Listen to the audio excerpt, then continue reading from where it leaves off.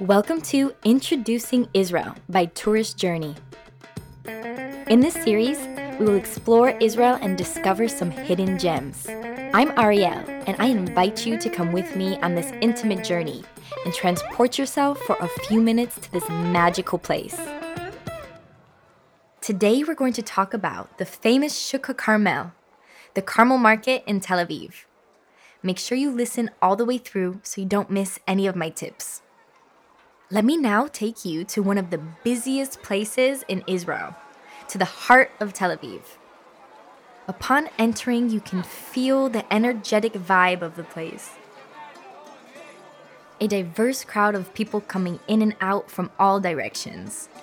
People shouting prices, an old lady trying to grab the last bread before the Shabbat dinner, vendors offering you sweet treats left and right, someone somewhere petting a street cat close to the stall of hats.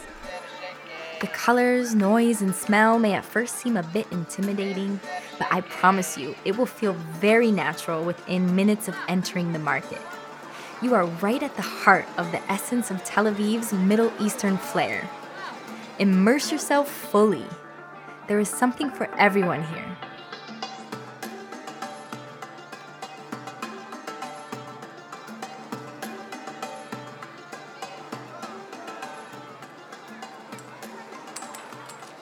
From fruit, vegetables, spices, meat, fish, pickled treats, to household goods, clothing, and even souvenirs, you can find anything you're searching for. The friendly vendors usually chat in Hebrew, praising their goods, which will be a great way to pick up on some new Hebrew words. But don't worry, they also enjoy babbling in English. Israelis tend to argue. Don't be afraid to join in. Whoever you are and wherever you come from, you can negotiate the price with them. So don't be nervous. It is a lot easier than you think. Let me give you a tip. Show your interest. Let them know you can't afford it for more than what you have left in your wallet. Whatever number you set aside for yourself, that's what you have left in your wallet. In between all the spices, dried olives, and fruits, you will find small stores selling many other things, such as nargilas. Smoking nargila, also known as shisha, is a traditional part of Middle Eastern culture. It is a centuries-old social activity, which is still practiced throughout Israel today. As you walk through the streets of the city, people of all ages can be seen smoking shisha in between their sips of coffee and tea. There are great places to sit back, relax, and enjoy a flavored smoke in the city. You can find many stores in the market that sell anything you would need. So, before we get back into the busy, narrow little streets of the Shuk Carmel, let us take a break at the Blue Door Cafe, one of the many cafes hidden within the Kerem district, the small streets surrounding the market, also known as the Yemenite Quarter. And here we can sit down, enjoy an Israeli coffee, and learn a little bit more about the history of the market. The Carmel Market actually started right here in Kerem in the early 1920s. Back then, it was a small little market called HaKerem, the Vineyard. A group of Russian immigrants began to create a busy little market right in the heart of the city. During the 50s, the Carmel Shuk became the best and most direct source of local, fresh produce. The municipality failed to move the market to a more central location in the 60s and 70s.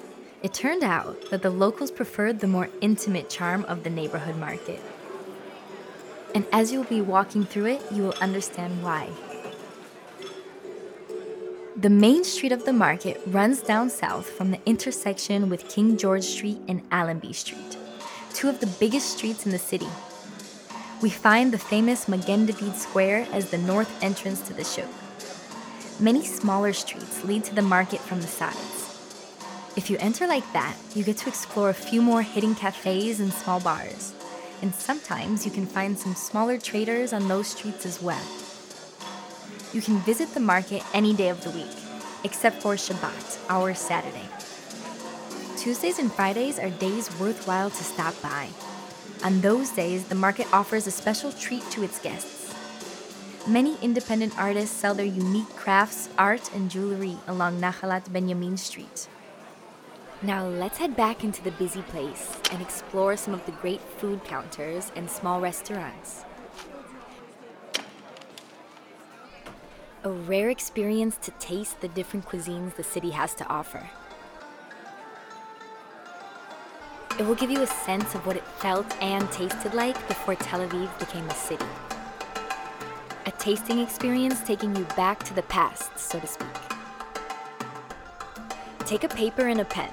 Or, if you're more digital like I am, open your notes because you want to write these down. Habasta, located at the edges of the Carmel Market and getting its name from the Hebrew word for market stall. This restaurant serves as a perfect microcosm of the city's restaurant culture. They only use fresh and local ingredients to create their creative dishes, such as their crab borekas, a great twist on a local favorite. They, of course, serve traditional Mediterranean dishes, always changing with the seasons. Another one of my favorites is Bicicleta. It lies just behind the pedestrian street leading to the Carmel Market. An open courtyard behind a building decorated with a rustic chic vibe. This lets you escape the busy streets for a moment. A great place where tourists and locals mingle, chat, relax, and enjoy cocktails. Homemade eggplant fries, freshly baked focaccia, and mouth-watering mains like hanger steak in brandy sauce will have you coming back daily. Hamit Bahon is the last place I would like to introduce you to. A very special place serving food under the slogan, "It's grandma's food, we just serve it." Handmade couscous, vegetable or meat stew, stuffed cabbage, and pashtida are some of the delicious food they serve. This is a truly intimate food experience. So, whether you spend an hour or the whole day exploring each corner of the market, rubbing shoulders with the locals, this place is a must on your travels to Tel Aviv. Thank you for listening to Introducing Israel and coming onto this audible journey through Tel Aviv with me. Make sure you tune in next time.